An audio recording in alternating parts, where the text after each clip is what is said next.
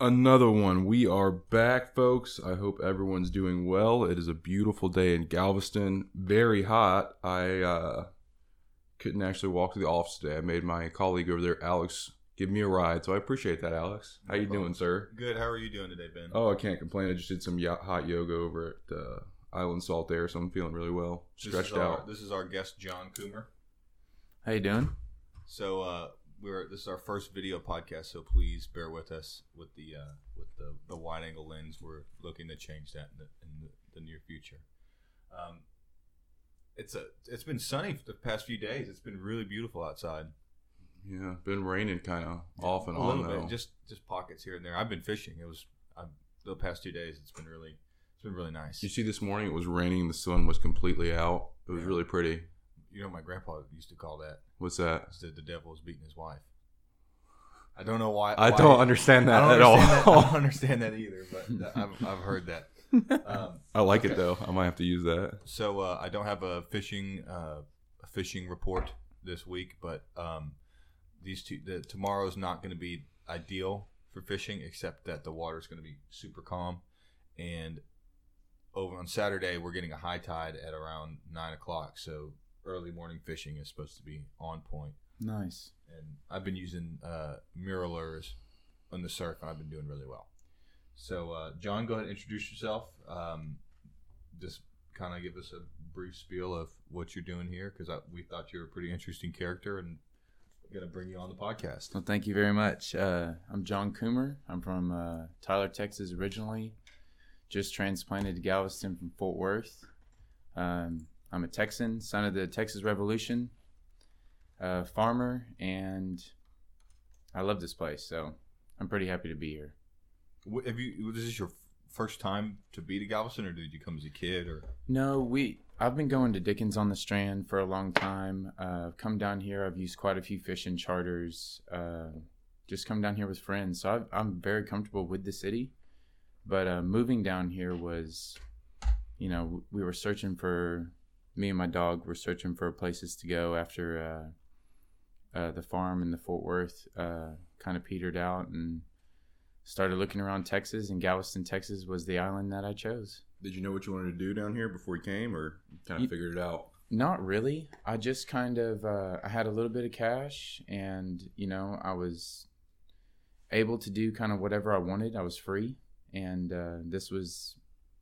just felt right whenever I started coming down here and applying to jobs and talking to people, networking. Everyone was really kind and loving. So the first thing I heard on this island is you won't starve and you won't die from the people. A hurricane might come through, but you will survive on this place. And I was like, all right, cool. I met a few cool people in the Strand area that really helped me influence the move down here, and went back to Fort Worth. I stayed here for 2 weeks. Networking, talking to people. I went back to Fort Worth, packed my stuff. In a week, I was back down here. So I like that. That's pretty cool. So what do you do on the island? Well, right now I do the Segway tours. I'm also an entrepreneur, so about to open up a few businesses here in Fort Worth. I own a company called Texas Land and Ag, and I teach sustainability, try to help people with front yard gardens, hydroponics, aquaponics, anything that has to do with getting people away from, Walmart and big box stores, and kind of growing your own food, things like that. I want to jump into it. How'd you get into ag? How'd you get into the ag background? Ben's a big ag guy. Mm-hmm. Yeah. My dad was a watermelon and tomato farmer in a small town called Lindale, Texas. And that's, I say Tyler, but that's originally where we're from. And he kind of put that seed in my brain, and at first I remember being younger and really disliking it and not liking anything about these sand fields and watermelons that we were walking through. And then my uncle bought a cattle ranch in Atoka County, Oklahoma, whenever I was 8 years old, and instantly it just changed the game. You started looking at land from a different perspective. My grandfather had a rule that we couldn't be in the house from 9:30 to like 4:30. And so, they'd buy us guns, horses, four-wheelers, things like that. And you go outside, and that's where, you just grow up and you become a man, following creeks, finding frogs, things of that nature. But it was more or less, work for a little bit and get to play for a lot. So did you learn all your ag knowledge from kind of your family and stuff? Yeah, I should have gone to school for ag, looking back at it, but I went to school for business. And but yeah, most of it is I use Texas A&M AgriLife Extension almost every day I'm farming. That's them, Clemson, Auburn, some of the best agricultural schools in the world. So I'm gonna give Ben a shout out for NC State.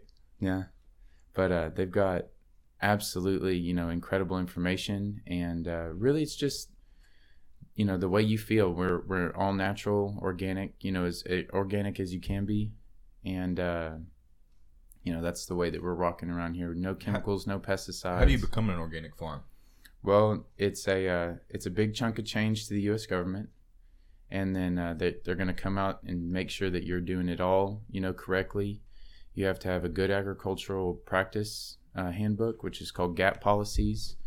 You got to then get certified. A guy will come out to your farm and make sure again that you have your bug traps, or if you're doing a greenhouse, say, you got your bug traps in the right spot. You're doing pest management. They're going to check your chems. It's really just a lot of people coming and checking in on you. Sure. A lot of paperwork, that you're logging with what you're doing with the plants, and just basically an accountability system. And everyone's trying to be transparent with food, but stuff that the big farms aren't doing is they don't have to tell you what they're doing. They just sell it. And organic is it's extremely hard. It doesn't take diesel, it takes hands. And that's something, that we're proud to say, but it's hard to find those hands, especially people who are willing to do it. Is that a tight-knit community? Like, are there other farms that kind of share knowledge with each other, or is it kind of like... Absolutely. Farming in general is a tight-knit community. I mean, agriculture in general, it's, your truck breaks down on the back side of your property, while you're checking fence, and you ain't got a big enough tractor to go pull it out. You're going to walk over to your neighbor's house who does have that tractor. He'll grab a chain and he'll pull you out. Or that's happened to me before. You lose some cows, and and you got to get some hands from the next ranch over to help you out. And yeah, it's the farm in Fort Worth, luckily we had a very, very close community. We had a father named Mark Tackett who was really good at helping us doing, he supported us 100%. We also had the cousin of the family that lived next door, and he was the biggest hay producer in Weatherford. And so he had all the cool tractors, all the cool, implements for him. So anytime we needed to plant wheat or do a big project, what we didn't have, somebody else did, and they were more than willing to give it to us. What kind of soil is up there? Sandy loam. What's that good for? That's a lot of Texas. Yeah, most watermelons grow great in Texas. Right? Watermelons do go great. Any type of hothouse, squash, watermelons, okra, peppers, eggplants, things like that. That's going to do good here. Watermelons in East Texas, you can grow citrus in the valley. Mm-hmm. You can grow hard wheat, in the plains of the West. You can grow watermelons in West Texas. West Texas is one of the biggest pumpkin producers in the United States. Texas is so huge and so diverse that you literally, like this island, it's extremely, extremely diverse, and it's a part of the same, in the tropics. Yeah, exactly. But a part of the same ecosystem is like, Dumas up north in the Panhandle, where it snows and it ices over, and that's still Texas. Those are still Texans up there doing work. So this place is extremely vast, and it almost feels endless until you get to New Mexico or Oklahoma. Is there any red clay soil in East Texas, or? Yeah, there is. There's a lot up by Texarkana. Yeah, there's a lot of red clay soil. Especially once you get past Tyler, you'll start to notice it on the highway. You'll see big pine trees, and underneath it, this red dirt. Yep. And there's pockets of soil that are black throughout East Texas, but it's mostly sand. There's a lot of clay, a lot of sandy loam, a lot of sand. But I love East Texas. It's a great place. I need to get with you about. You also do a lot of hydroponics and aquaponics, right? Well, just we're getting into it. We're really trying to, figure out Dutch buckets and water systems, and how I can grow my own bait for fishing, and then use that bait and their waste to create awesome tomatoes or really, really beautiful butterhead lettuce. So, but I want to grow bait, and I don't want to grow tilapia. I'd like to grow fingerling bass or perch or something like that for freshwater. But yeah, that's the aquaponics and hydroponics are amazing. You can grow the same plant in that you couldn't in soil probably 8 weeks earlier. Can you explain that to people who don't know what that is? What aquaponics? Yeah. So it's a water system that's basically tied into a pool. So you'll have either trays or buckets or some type of because it's artificial. So what you're doing is your growing media is not soil. It's vermiculite or perlite, and those are organic, by the way. It's just volcano ash. That's kind of like porous. Yeah, something porous that water can exactly. Or you can use lava Are you looking rock. for water retention, or are you looking for it to pass through? You're looking for it to pass through for sure. Anytime sitting water's staying there, that leads to bacteria forming. That leads to bugs showing up. That leads to stank nastiness. Do they have a current going through there? Yes, it has a current going through. You put sort of like a variable speed pump that you would a pool on. Mm-hmm. You lead it to a tank. That variable speed pumps water all throughout the trays. So let's say you have 15 trays in a row, and by trays I mean 1 foot by 10 foot long, metal trays with 2-inch sides that run up, and they're on a slant. So you have a certain degree down. What you want to do is you want to run your PVC to the front of those with little spigots, and you run it all the way down to the collection table, which runs back into the pool, which then again gets pushed through with the pump. So what you're doing in that, what's most important is checking your pH, making sure your chemicals don't get messed up. It's just one big science project. Yep. Instead of growing in the dirt is because the dirt does all of that. The dirt holds the mineral. The dirt will retain the water, and as you were talking about the differences in sandy loam or clay, or clay will hold water forever. Mm-hmm. Not forever, but a long time. Sandy loam, that's the good mix. Is you get the soil, you add a little sand, so you have some good drainage, and that's what creates these big beautiful tomatoes. So what's the advantage? You can grow different. You grow faster. It's Mm-hmm. a controlled environment. You're not relying on Mother Nature. Nature. Year round too, right? Yeah, you can grow year round So in a there's greenhouse. No season. So let's say if there was like a cotton shortage, you could theoretically grow cotton. Yeah, I've never grown cotton, to be honest. I mean, we've tested out a few bushes, but I really don't know. See, what we were targeting for is things like basil, Nufar and Aroma basil. You could do tomatoes, squash, just any. I mean, you can do strawberries in buckets that run on the side of your greenhouse. If you're willing to, and they'll hang down, and you can just pick them. But things that go into the ground like onions onions and turnips and parsnips, you don't do that. You want to do those in the wintertime in the dirt. But another idea is microgreens. Microgreens are killing it in the markets in DFW and Fort Worth, and I guarantee you they're killing it in the market here, because all you do is sprout a seed. You sprout a seed of a radish, you have a radish microgreen, and that is the most nutritious part of that plant cycle. The longer a plant stays alive, the less nutritious it's going to be.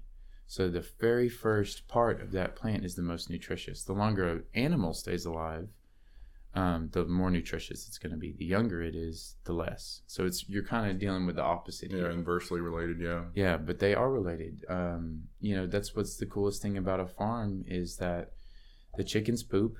They turn that poop into soil. That soil turns into the media for these 10-foot tall tomato, bushes. And then what is left over goes, to the pigs or to the chickens back again. And it's this constant circle of life. Yeah, of life, exactly. And it's lovely. It's like one of the coolest things I've ever done in my life is show up at this farm. How long did you work there? About a year and a half. You got to see kind of Man. Relatively short term for the period, but long term, cycles. Yeah. What hits you really, really fast is that it's not easy. Farming is not easy, but what hits you also extremely fast is that it is so much fun. You get a good group of people around you, and you guys, are pumped up to work and pumped up to make good food for your community. Good food for the kids, good food for the older people. And it's, we're not using chemicals and pesticides. You can come out to our farm and we'll show you exactly what we're doing. I mean, that's what Texas Land and Ag. I'll show you exactly what I'm doing. And I'll never hide anything, transparency. That's what it's about. The people who are controlling food they don't have to tell you because of law everything that they're doing, and they set up those laws. They don't want to tell you.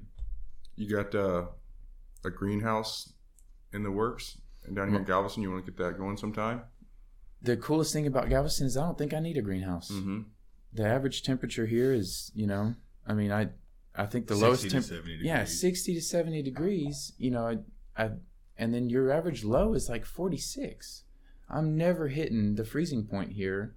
And yes, a greenhouse would be awesome. Mm-hmm. Space is limited on this island, so I've been looking at vacant lots around here. Because if you see a few places around Galveston that are growing food, Seeding Galveston is one of them, and they're the one. Where are they located? Do you know, sir? Do you know where they're located? I think N and 33rd, and then we got one over here off of Church, and I believe 19. There's one on the east end. There's one in the middle, and then there was one off 25th and Post Office, but some company bought that and they're going to turn it into a parking lot. But that's how that goes. But I'd love to join Seeding Galveston. They seem like they have a lot of knowledge and experience already, so maybe it's time for me to start my own local garden here and make it free. I don't want to charge people per plot. I'll just do a whole bunch of work, and every other and they have a farmers market here too. Yes, awesome farmers market. I've got to meet some of the people that work up there. Like specifically, there's a woman named Pamela, and she owns Wild Earth, and she's an apothecary in town. And I've walked by that shop so many times, but never been in there. Man, she is the coolest chick. Really? Yeah, she makes this pain relieving balm for me, and she actually calls it Coomer's balm. Hey, my last name's Coomer, and she puts that on the tab now. And was it just topical? Yeah, it's topical. I can't even remember some of the active ingredients in it, but I know that the base is like there's coconut oil, beeswax. There's a few other things, but does it heat up or? No, it's it smells a little spicy, but it doesn't heat up as much as like Icy Hot or something. Sure, like that. Yeah. It's not like chemically powered. It's plant powered. It's just a little bit cooler. The good stuff. Yeah, the good stuff. But they own a farm in South Texas where they grow all of their teas, and and they grow Yopon. Yopon's a really, really good tea, and she's always hooking us up with it. So I got to ask, what's the goal here? Are you trying to live off the Gulf, or what's your short-term and long-term goals for the island? That is a fantastic question, man. I came down here to use this big body of water. I did. That's one of the. I was going to move to an ocean. I think Australia. My family shut it down.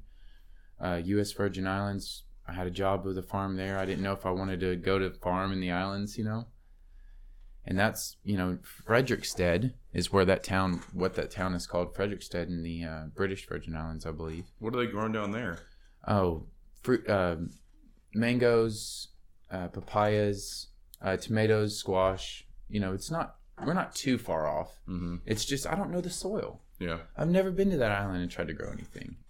But the end game here is I want to live off the Gulf. I want to eat as much crab and as much fresh caught fish as I can.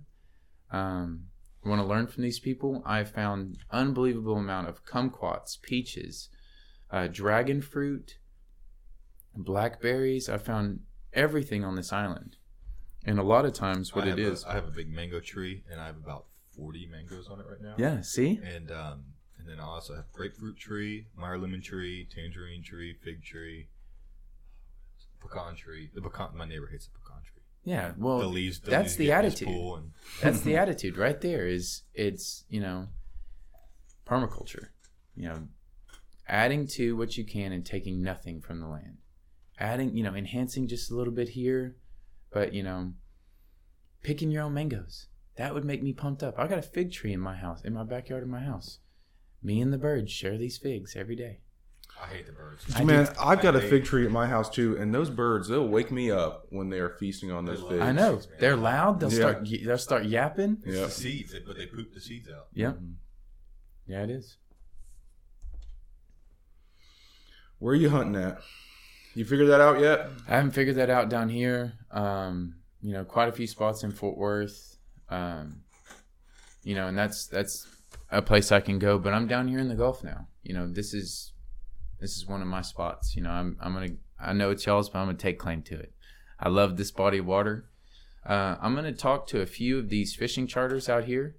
I know a few of these. Aaron Grace is one of them. He's a really, really good guy. He's a Yankee from Massachusetts. I fished with him a couple times whenever he was working with Get Hooked Charters, and they're both in the marina. Those are really good companies, and they sometimes know of a few duck getting boys that go out there into the bay, and get the sea ducks or the redheads or the canvasbacks that come through here. We get some occasionally we get some wood ducks around here. Yeah, wood ducks would be great. Out if you go down 3005 all the way west. Across to Surfside, there's public land. You can hunt publicly on the back of Surfside. Really? Yep. But the thing about that is, do you have to have a boat, or can you just wait out there? No, you absolutely have to have a boat to hunt from water. Yeah, I've been out there in the boat, and there's not necessarily. You can wait out there. Oh, you can. If you're kind of crazy, people like park and kind of walk through, but rattlesnakes and all that stuff. Yeah. But, it's colder out. You use waders, but I still wouldn't want a snake popping me in the leg. or gator. Actually, they did spot an alligator. I've been wondering that. It was on the Texas A&M University Galveston Facebook page, and someone took a picture of it, and I think it was at St. Louis Pass, and it was like a 10-foot gator, 9-10-foot gator. That's a good alligator. The last time I went duck hunting, I was in a lake called Alligator Lake. Yeah. Really? And it made me a little bit nervous. But I didn't see any gators out there, thank God. There's a lot of water moccasins here, too. Really? Rattlesnakes. It's weird that there's rattlesnakes, a lot of rattlesnakes on the island, but like out west, man, you can find them everywhere. Especially at night, be careful out of the pass. Because if you're messing around in that back part where there's a lot of marsh, rattlesnakes and water moccasins. I got to tell you guys something I saw the other day. I saw this product called, I think it was Seasoned Shot. Basically, it's a shell, and it's like an organic shot in it that seasons the duck when you shoot it. What? Yeah, and it like completely disperses in the duck, so there's it's all biodegradable, obviously, and it's like they have a bunch of different flavors. It's crazy. What? Yeah, it's crazy. Man, that is nuts. The only thing I've heard is Spectra Shot, where say you're hunting, and I'm hunting. You get green, I get blue, you get orange. Oh, so you can tell. You can tell who shot the duck. Mhm. I think that's cool. Yeah. But we're gonna have to check that out. Yeah, I mean, I don't know its effectiveness, but I really like Rio rounds. Yeah. Black Cloud's a good round, but I just feel like, they put a little more powder in it, obviously, and then also the different, special pellets. But the Rio, man, I just feel like they just put that little extra amount of powder in there, and it can kind of get a little more distance. And you can put birds down easier. That's pretty. I'm actually wearing a duck hunting shirt. I like the shotgun shell that shoots the duck whenever I pull the trigger. do you, Sometimes I feel like I'm shooting confetti out there. what size, what length shell do you shoot? On geese 3.5, Yeah. and then just on ducks 3-inch. 3-inch, What kind of Yeah. gun do you use? I got a Remington 870, Okay, but that's I've cool. used the standard. For a young man in Texas, that's like your first thing you get is a little pump shotgun. But I got really lucky. I got a Benelli. I want a Oh, Benelli okay. so bad. Oh my Benelli M2 gosh. is really nice, but you have a turkey gun. Yeah. I mean, Yours has a handle on it. I've never seen a turkey gun in person before. I held it. I'm thinking about getting just a stock without the handle on it. Yeah. Oh, so you can change it out. Yeah. I had a really good friend in Fort Worth named Tyler Bullard, and his dad had the coolest Browning Satori, and that's nice. probably the coolest shotgun I've ever hit. I've submerged my gun before because it was I think it was like I forget how many years ago, but it was like it was like 18 degrees, so there was like a thin ice sheet on the water. Oh yeah, and it was out by rice paddies. That's where good duck hunting is. And so the water was up to my waders, and I stepped in a hole, and I was about to. Natural reaction is to stop that fall. And I stuck my shotgun above the head, stuck it in the ground, and just used it to prime myself up. And I was like, oh no, my shotgun was all muddy. I got it out, washed it, after I threw out the decoys. And man, it was just good hunt from there. That's fantastic, man. I love whenever that kind of stuff happens and it works out. That Browning Satori is a beautiful gun. What's the price on that? I don't know, Crazy. but it looks. Look at the price. It looks heavy. It is a cannon. So say that you're swinging, you swing to the shot, and we call them hand cannons. Mm-hmm. They are heavy. Is it 12 gauge? Yes. It's over under. Oh, it's over under. Okay. Yeah. It's like a Beretta over under. Yeah, exactly. And man, dude, I'm not I've hunted with the side by side before. I really like the side by side. Yeah. They're my favorite. Because you can lead them. I feel like Elmer Fudd. And so I feel like I'm serious. I feel like a little bit old school. Hunting wabbits. Yeah, exactly. Whenever I'm using an over under or side by side, I feel a little bit cooler. Hey, that Satori's only going to cost you $2,200. Only Yeah, $2,200. right. Oh, that's the pocket change. No, they have a whole bunch of cool guns. They're awesome people too for letting me come out and play on the ranch. The Muir Ranch in Fort Worth is awesome. The Muir boys actually right now, Bill and Sam, are trying to get a small farm going. And they worked with us at the Clear Fork Farm in Weatherford. And so more power to them. I wish them the best on their journey. They bought some of our pigs this year from the Clear Fork Farm, some of the pigs I raised. And I believe they're doing well. Now I got a question. What about, so you get this farm started up in Galveston, theoretically. Okay. And hurricane comes. What do you do? Well, you just rebuild? Yeah, of course you do. You can, you fall off a horse, you get right back on it. There's no excuse. But I've been thinking about hurricanes since I've gotten down here. I didn't really, think that out totally on the move. But I don't know. That's something that we're going to have to, to see and look for. I'm actually, hate to say it, kind of looking forward to one. I mean, I hope it's not destructive in terms of life and property and, my community and things like that. But the power of nature is real. I mean, I've seen tornadoes. I've seen some pretty nasty storms. I've seen some pretty. It tests the power of man too. Yes, exactly. I mean, and as clear as the Gulf looks from your office right now, and how beautiful this scene is, me looking out into the Gulf and us seeing those crazy dark, almost black purple clouds coming in, that gets me actually really pumped up. I mean, I don't know what it is about it, but I don't want to see one, but I do at the same time. It's powerful, definitely. Yeah. Okay, so you're also talk to us about you're a member of the Galveston Rugby Football Club. Yes, Rugby Football Club. So Galveston Rugby has they were a great friends group of mine. Coming down here, I kind of just showed up at practice and said, "Hey, I'm playing." I played a little bit of junior college football and football at another place, but. So whenever I got down here, I'm still, very active. I'm very competitive. I still want to be able to use my body, and I love golf. But trust me, there's, you don't hit anyone in golf. Mm-hmm. So I get out to practice, and dude, everyone, was very, very cool and inviting, and so and plus I'm another body. They need bodies out there, so if anybody wants to join, come on. But yeah, they're great people. Great organization. Can you just practice out there without being on the team? Yeah, I mean, you can come out and practice. It definitely helps to have more people out there. I'll tell you a little bit about Galveston. It was started by a doctor at UTMB, and I believe in the 1960s. It's the second oldest club in Texas, I believe. Really? Yeah, and well, Galveston's the coolest place. We have a whole bunch of old stuff, that we just, beat everyone in, but started by some doctors, to pass time up at UTMB, and then it's been thriving ever since. But Didn't have such a good season last year. I don't think we won very many games, but we're during the sevens season right now. We had our first tournament, finished, I believe, 5th or 6th out of 10, so we didn't do so well either. But I did score my first try, which is equivalent of a touchdown, and that was the coolest feeling. But we played really well as a team. You play sevens in the summer, in the off season, and then you go to the regular game of 15s during the fall and winter time.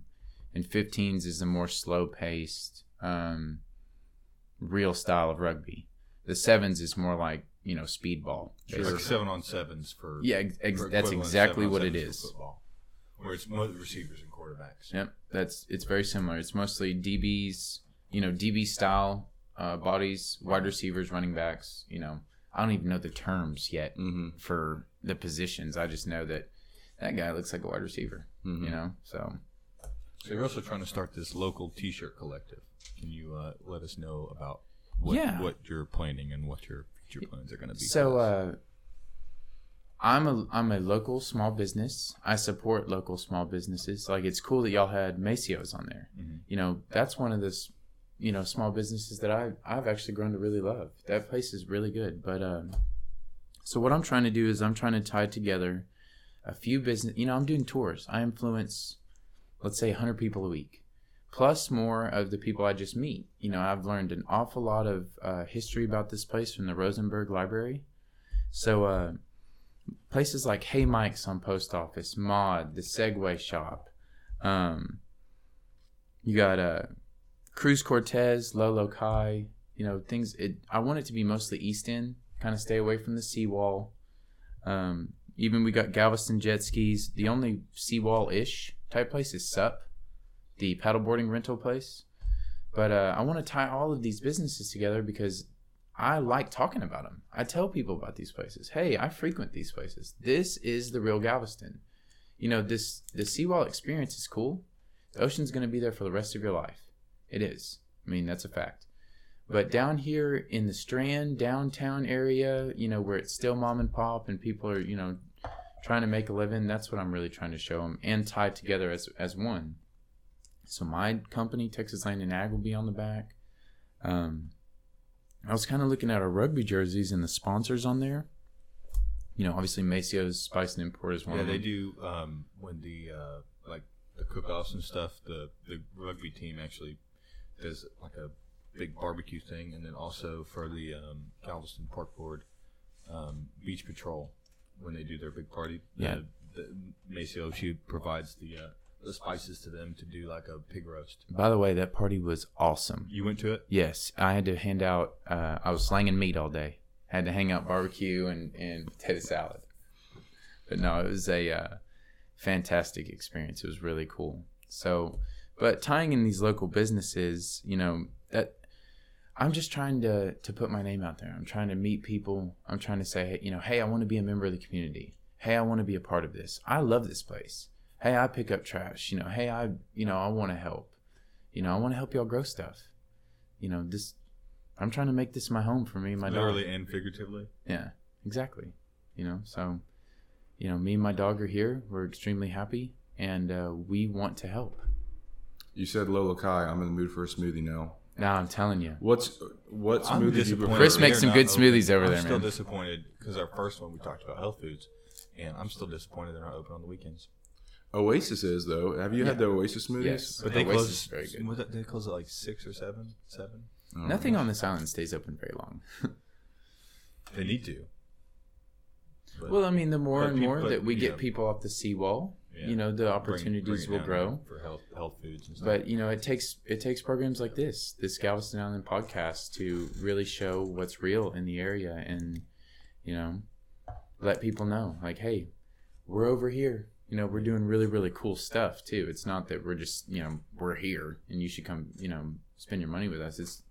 We're gonna do some really killer stuff around this community. It's a community thing. Yeah, exactly. East side or die. That's what I say. That's right, baby. That's where it's at. A lot of people say anything past like 30th Street is like the other side of Galveston. Yeah, it's Galveston number 2. Yeah. That's what I've heard. You only go there for groceries. But I live on 69th Street, and I think it's a really nice area. Mm-hmm.